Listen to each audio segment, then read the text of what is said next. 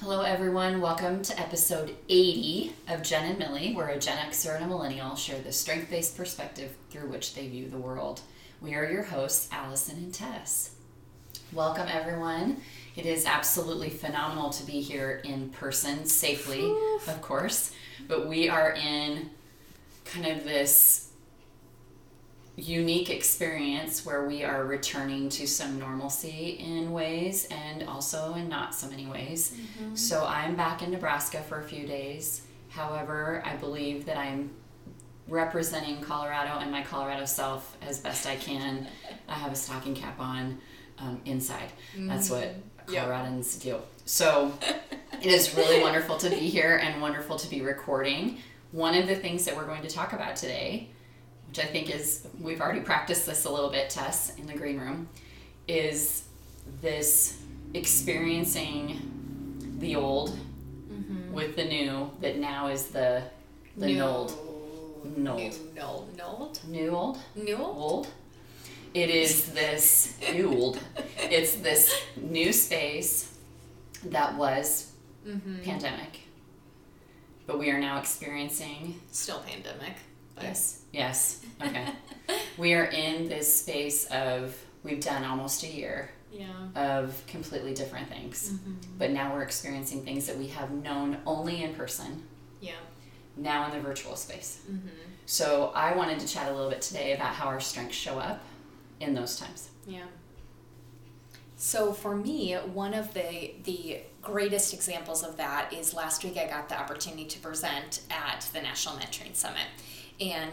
Which you rocked. Thank you very much.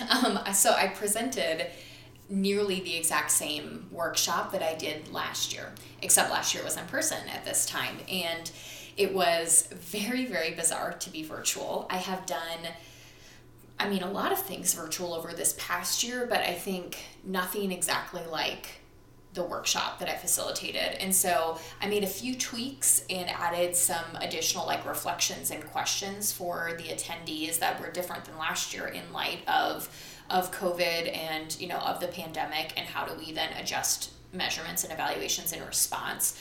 But it was very, very odd to, number one, have absolutely no idea how many people were coming.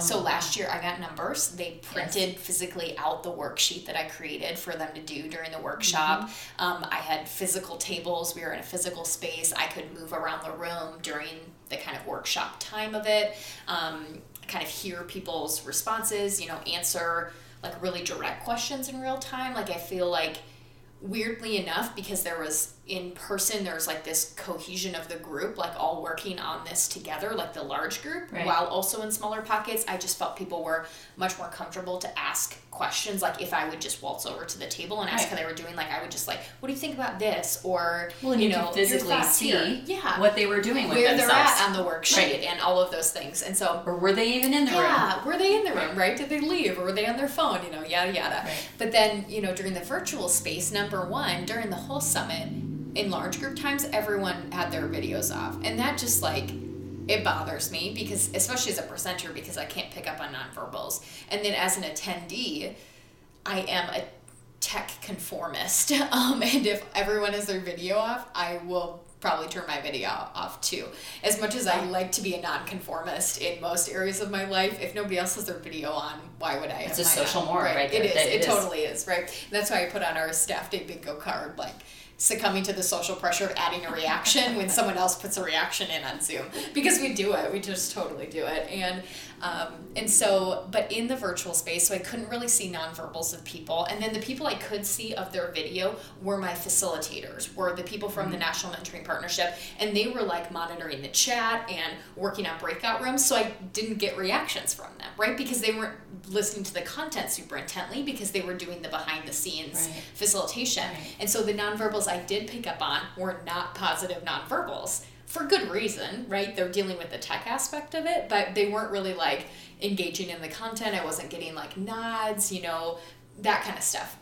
And then when we did breakouts, I stayed in the main session to help answer questions and guide the the mentoring partnership people through what was coming next. So let's come back and then we're going to do a breakout at this time. Please put an announcement at this time. Then like I had to proctor all of that for them based on what I wanted. Right. And so I stayed in the large group when everyone else went to breakouts. So I really had no idea if my instructions were clear, if people got it, if people were working on stuff, and then I felt crunched on time too. So being a participant, I will tell you that yes, your breakout sessions were we were engaged.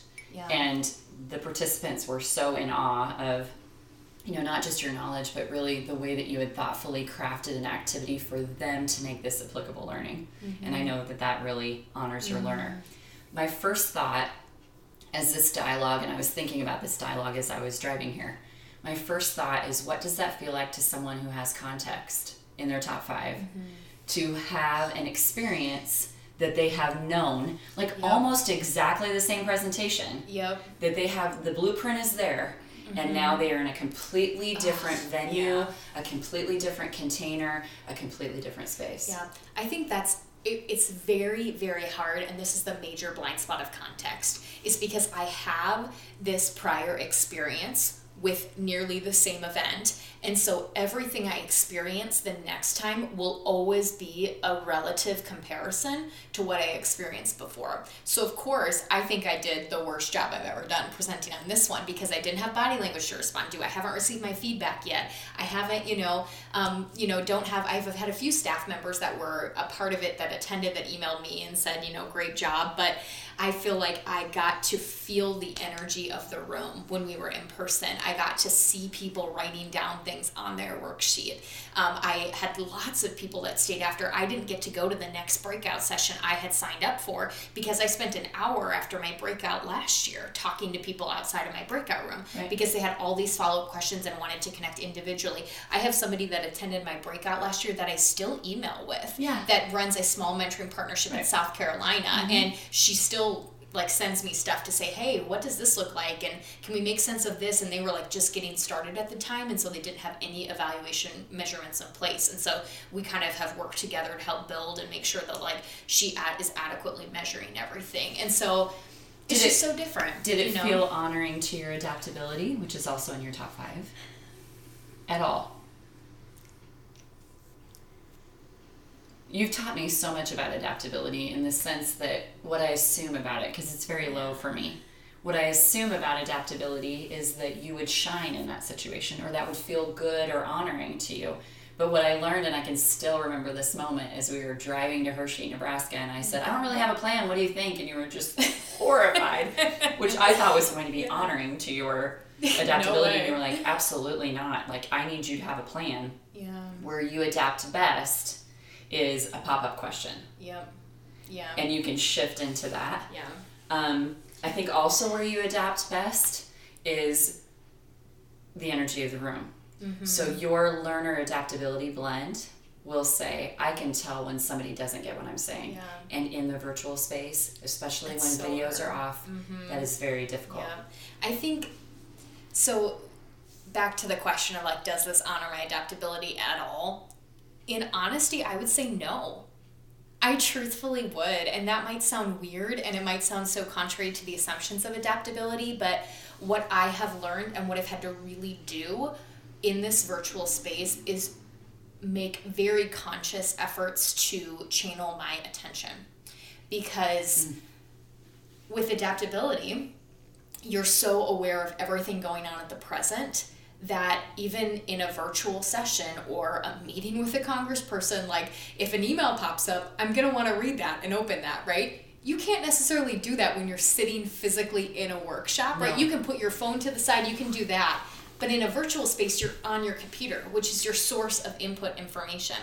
And so what I had to do during the National Mentoring Summit, and then I was at a training the last 2 days, or Monday, Tuesday, I was at 2 full days of training as well. So I had 5 days consecutively that I was occupied all day.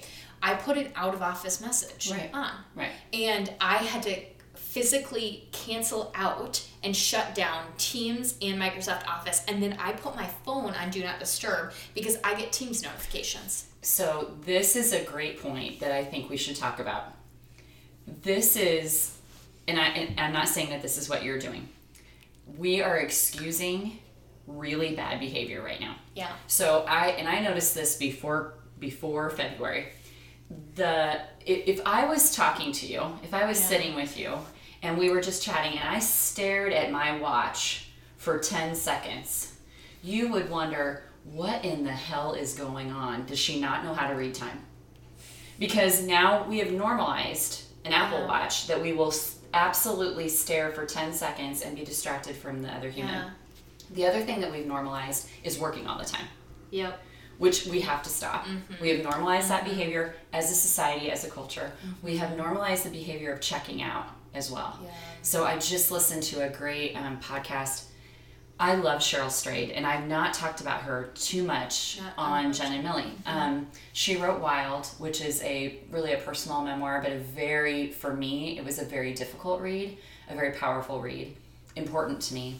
I've seen her, she did a great presentation at UNO, and I got to see her there.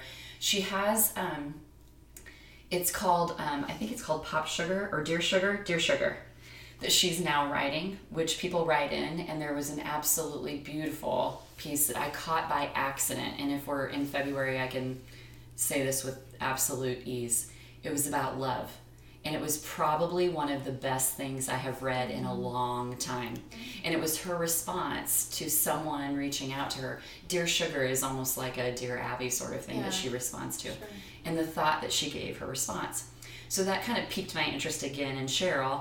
I found that she has a podcast, and she did an interview with one of her favorite professors. And this was early on in COVID, and he was talking about how it just gave him permission to stay home, which is an introvert. He said, this is the best thing that's ever happened to me. Yep. I don't have to go to social events. I don't have to he goes, I have permission to now hide out.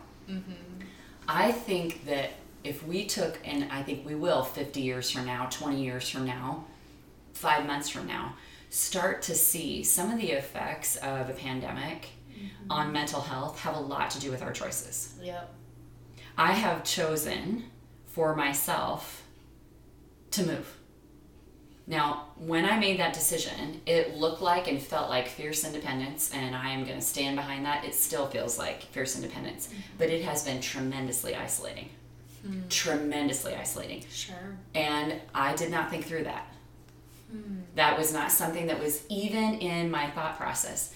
But what had happened that I didn't think about is my excused behavior of working from home was in a space where everything I've ever known is around me. Yeah. My kids, my family, my home base, my mentee, my office, my workmates, everything I've ever known was around me. So I knew where to go in Hy-Vee to get, coffee filters because that's my space. Yeah. I don't know anything about the space that I'm in. In the middle of a pandemic, I move, and it has been tremendously isolating, which was not something that I thought about. But I make a choice whether or not I go and socialize, even to some degree, or go out. I could tell you, I don't have any reason to leave my place. Yeah. And I could make a really solid excuse for, I'm just not going to go anywhere. Yep. I have to choose daily to get out of that, what I would call really bad habit that has been formed around working from home, which has become isolation. Yeah. And I think that working all the time, like Tess, you have absolute permission to turn all those things off at the end of your workday. I know, but I don't. Because we've shifted into what I would call this COVID experience that excuses or makes justification for what may not be the best of behavior. So one of the things I've been thinking about along those lines a whole lot is that and you're going to find this a little weird, but when I very first went to counseling, one of the things that I wanted to work with a counselor on is the fact that I have very, very few memories from growing up. Like, I can remember a lot of things in extreme detail, but my own childhood, I have very few memories of. And I always wondered, like, what was that? Is there something, like, physiologically incorrect? Trauma I had an experience that was, like, foreseeing, memory lapses and things like that. Like, I don't remember my own childhood. I have maybe a couple of stories that I could think of. And that's really weird with someone with high context. Yeah. I'm very, Not weird, but definitely something to think about. Yep. And so I had my counselor was supervised by someone who has their PhD and their like clinical psychology doctorate. And so she also did like a consultation on me, and essentially her conclusion was that I had such a not like normal, because I don't really like that word, but such a monotonous childhood of a stable home, stable parents, no major life events, that because I didn't have any significant events occur, like no deaths in my family, like no divorce, like nothing in my circle and in my world, that I had no way to chart time. I had no time markers. So I had no way to understand and place things in my own history. Well, think about when we form a timeline. What do we put in our timeline? We put trauma. Yeah, we put like ups and downs, highs and lows, and I really didn't have anything in the extremes of a really big high and a really big low in my life. Like the one big time marker was when we moved homes in 2nd grade. Like I remember the old home and I remember moving to the new home. But even then, that was like the biggest thing in my life, was a change of a space from 1 block to 10 blocks down. In the same, same school, same people, same everything basically. But that was my only major like event in my life growing up. And so, this, psychologist said basically everything was so monotonous, everything was so similar, everything was so stable that you had no way to mark time. So your brain couldn't grasp onto memories because it didn't have time markers. Right? And so, is that bizarre? So that's what I think a lot about when I think about this last year. Like, I cannot imagine, I can no longer say I was in London in January, because now that's over a year ago.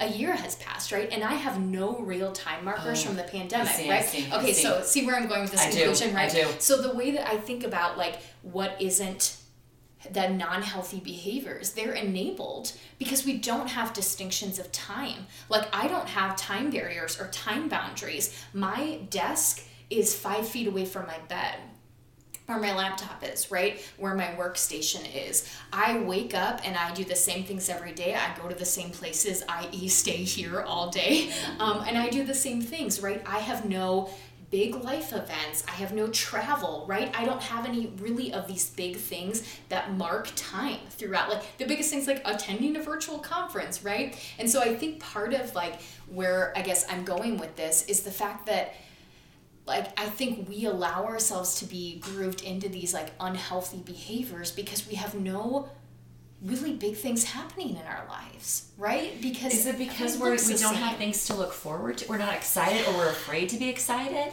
I Are we don't know. fearful of that?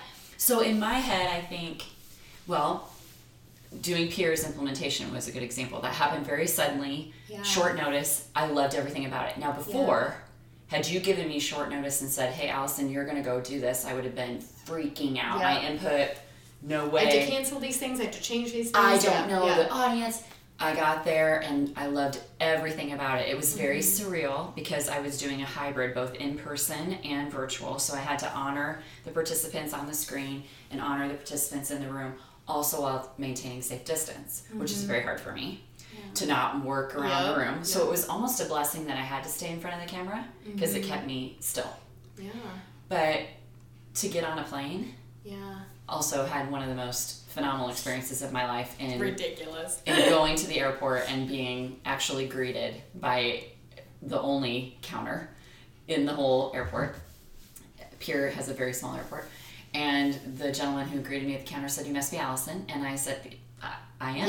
I was like, someone call for me, and he said, "You're our only passenger." There were 7 security guards and me. And Tess, I was just like, hello. I mean, I was spinning around. I was high-fiving people. I was like, this is the coolest thing. And then, I get on the plane, and it's 2 co-pilots, the flight attendant and me. And it was me and the entire plane. Sunset flight, spectacular. So many metaphors for me, and I have high connectedness, as you all know, but so many metaphors for me about this solo flight experience. I've been having, noticing feathers when I'm out walking and noticing these number combinations and things that are just popping up, these signs that keep leading to you're in flight, you're taking off, you're in flight. So then for that to happen. But what was interesting to me, and I don't mean this because I know that some people who said this to me actually listen to this podcast. I had people say, weren't you afraid? And I was kind of in awe of that question. And so tell me more is the way I kind of get to that. Weren't you afraid to be the only person? And that was such an interesting observation for me to hear from multiple people. Weren't you afraid to be the only person on that flight? Absolutely not. No. It was exhilarating. And then I started thinking about what does solo adventure look like now, post-pandemic? So I know nothing other than being alone during this whole time. Yeah. Whereas most of the humans around me know nothing else other than being even more connected with the humans that they live with because they can't go anywhere else either. Yeah. So depending on your perspective, if you've been alone for the last year, you know alone. You know solo adventure. If you have been next to your kids who had to come home, or your kids who are doing school at home, or your spouse who's now working from home, or whatever that looks like, that's a really different experience too, that I think now as we're gravitating into this new space of a little bit of this, a little bit of that, it will be very, very different. I just read an article, the assumption of the baby boom, it's the opposite. There's actually less pregnancies in this time frame than were a year ago at that time. In the last year, I just read and I thought, that is so fast because the sociologist in me wants to study that a gazillion times over. I just think that now we're showing up with our strengths in different ways. Our strengths are either being honored, or we're maybe falling into some of those basement moments more often. I think my woo has become much more selective, much more thoughtful. Just had this conversation with my friend Kristen this morning. She said, what's it like when you go back? And I said, I almost feel like I can't tell anybody because my social calendar becomes so overwhelming, or where are you going to be and when can I see you and can you do this and can you do this feels so overwhelming if I don't honor it. But at the same time, I haven't had to. So my days are usually just me. That it is exhausting to be around. Like, I got home from Pierre and I was like, I don't want to worry about anything. That's the thing too. Like, I recall, pre-pandemic, I'd have something every evening. I'd have a class, and then I'd have Bible study, and then I'd connect with my friends, and one social engagement in a week is overwhelming for me now. And I used to have one every night almost. So if that's happening to us as adults, I want us to be thoughtful about what's happening with kids who are returning to school. Absolutely. And being expected to participate. Yes. As if before. Yes. And also thinking about the separation from the family environment, or the ease in being able to, I'm just going to put on my jammy pants and do Zoom today. Fuzzy slippers. Seriously, these are major shifts in having to, for us as adults, I'm going to go out in public, so I should probably put makeup on. Or, although, we've been on so many Zoom calls, and I think I said this in our first round, but I'll say it again, not everything has to be a meeting of screens. Agreed. Call me, send me an email, let's do a phone conversation. But I do think it's something that we need to, particularly as adults, extend a lot of grace towards this shift for one another. Give space for that. We have been in a non-movement time that I wonder if years from now will we be able to tie memories to it. I did not know that. Fun fact. Because you have shared beautiful stories about your childhood, but they may be the few that you recall. I think I probably shared all of the memories that I recall from childhood. Very few. I know that you say that with total humility and blessing to say that you didn't have. Oh my gosh, absolutely. I know you do. Right? But I also think that sometimes when those of us who have had high trauma, we block.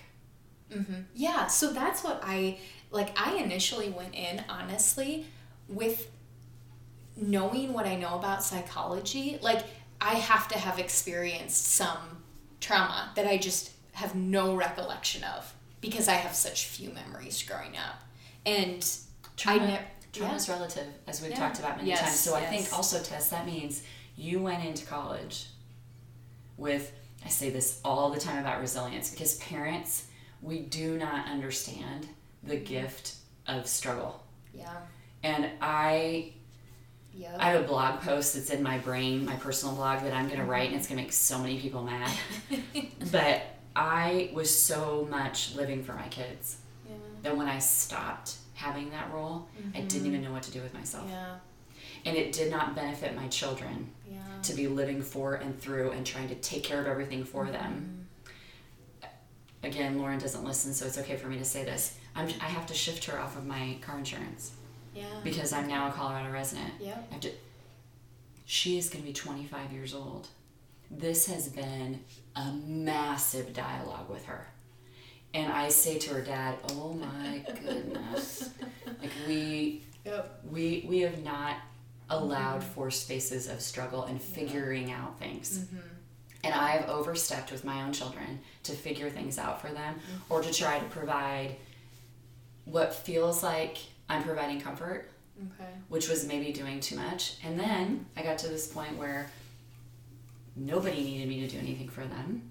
And I literally did not know what to do with myself. But I don't know that parents realize what a gift it is when their kids have those moments of I'm not saying trauma, I know. but difficulty. Yeah. And I know that your mom and dad didn't shield you from difficulty, but you were just lucky enough to have that. Yeah. But then eventually you get to struggle. Yeah, right? Okay, so just like you said, when I went to college, my first year of college was the hardest of my life. What I had been incubated to believe about myself and the world was shattered. What I wanted to do, what I thought my future was going to look like, none of that matched the reality of what I was experiencing. And so I went through a major struggle that first year of deciding what I want to do and trying to figure out life. And that was what I learned the most from. That was what I have now, that's my biggest area of growth. That's my biggest struggle, was that first year of trying to deconstruct what I knew about myself and the world and reconstruct it from my own reflection and my own discernment. And so, yeah, I really like this idea, right, of how do we transition. And I think we get to talk about this because there's hope, right? And there's kind of a light with the vaccine, with things starting to change. But I really liked, I don't know if you've had the chance to read Terry from Freeman, her email yet. I have not. Yes, so Terry sent us her word of the year. I did see just a glimpse of it last night, and I imagine it's good. Yeah, and she talked a lot about how she didn't want to choose the word intentional or intentionality, but how it just kept coming back to her. And I think that I love that word. I think it's used a lot now, but I love that word, and I think that's the word that I want to grasp to when I think about how do we best navigate this transition. And it really truly is with intentionality. We can't, and we've talked a lot about this, we talked a lot about this in early pandemic, right? We can't go back to normal. Like, there's no back, there's no like making things normal again. But right? I think that's hard for people to really grasp. That is really hard for people to say, I will have to embrace change now permanently. A little bit of change felt good. Like, I can wear yoga pants all day. Yeah, this is great for the first month. And back to that interview that Cheryl did with her professor, he said that. Like, it gave him permission to do what he really wanted to do. Yeah. I don't know that all of us are ready to accept, A, we're not going back to where things were, but B, we're not staying in this space. Agreed. And that's the hard thing, right? This entire the entire pandemic, especially early on, I remember the memes about like, check on your extrovert friends, they are not okay right now, right? And as much as that like was a joke, it's very true. And introverts thrive. Like, I have loved this. I have loved that I have not had to go anywhere, that I can say no to things, right? Because for like, as a more introverted person, the cultural expectation, our socio-political expectation was show up for everything. be involved. If you say no to something, you have to have a legitimate excuse as to why you're saying no to something. You can't just say no because you don't want to go, right? Like that was the expectation that I lived under. And so I was involved and showed up for everything because that was what I had learned, my learned behavior of what society expected of me. What I love about what this new normal is going to be is you're right. I don't think anybody's going to be content because it will be a new normal where we can't just go back to doing everything. So people that love to do everything and love to be involved and love to be busy are going to have to adjust to the fact that life hopefully will be a slower pace a little bit from here on out. But then also the people like me that are okay not ever doing anything ever again need to adjust to the fact that things will start to pick up again. Things are starting to pick up again. You traveled for implementation. I've been to a virtual conference and a virtual training in the past week. Like events and things are still occurring, and we need to re-engage with that, especially for those of us like me who've completely disengaged from it. And so it's going to be discontent for everyone. Yes, and I don't know that we're prepared for that. So one of the things I learned, I mean, kind of back to your meme, it was almost a joke and I don't think that anybody did this with intention, but I felt made fun of that I can't deal with isolation. I felt like I was being told there's something wrong with you, that you can't handle aloneness. And what's been interesting for me is that I've been able to, because of this, really dig into that narrative. Yeah. Like, what is my definition of aloneness? What's society's definition of aloneness? Does that make me any less than? And a lot of this is cultural. A lot of this is the upbringing that I had. A lot of this is the narrative that I have about being 46 and on my own. So many capacity pieces to that. But the joking about, what are you going to do with yourself if you can't be around people? And I felt almost as if, gosh, I'm hearing you can't do solo? You can't do isolation? You can't do quiet? Now, and I mean that in a lot of different ways. People that I've coached that have high achiever have said the same thing. Like they don't know how to turn off their computers, and they feel like they're being told there's something wrong with you because you work too much. That's their natural state of mind. What's missing now is the shift of container. They don't get in their car and listen to NPR on their drive home, which relaxes them. I mean, I've coached some people to actually... Do you watch me while I drive off? I have coached people to actually go outside and come in to their day. And to walk outside and leave their because day. You need separation. Right. So I think that all of us have fallen into negative labels of what our strengths look like during this time. Like, the woos we're not okay. The people with high adaptability must love this. Oh my God. There's just so many assumptions that are being made about the way our strengths show up. But also, we are going to be in a period of change now. Yeah. That I think may be even harder than what we've experienced the last year. Than the front book end of this, absolutely. Because you have to choose now. I agree. You don't get to say, oh, well, the governor decided I can't go anywhere, so I'm not going to. I don't get to use an excuse of the pandemic or, it's too risky for me, right? I have to choose what I'm going to do with myself, how I'm going to engage, how I'm going to show up, how I'm going to honor other people. I love that. Wow. That is going to be, I think, harder because it requires choice, it requires effort, it requires reflection. And those things in change are hard for us as humans. I love that. I love that thought, too, about the assumptions that were made about your strengths. You're right, that adaptability my adaptability has been in the basement with this. Because what a total virtual space has proctored is that everything is on and I'm getting all of the notifications all the time. Right. So I have felt even more of a lack of focus throughout this whole time because I'm feeling pulled in so many directions all the time, and my adaptability responds to every direction I'm being pulled in any given moment. Right? Like there is something about an in-person meeting that allows me to focus on where we're at now. Right? If you and I were doing this virtually, I probably would still have my email up. I'd see the emails that would come in. And I think about how, so we assume adaptability doesn't look anything like empathy, but my empathy feels exactly the same way. Yeah. That it's only when I'm in physical space can I feel like connection. Like the human connection Yeah. is in person. Yeah.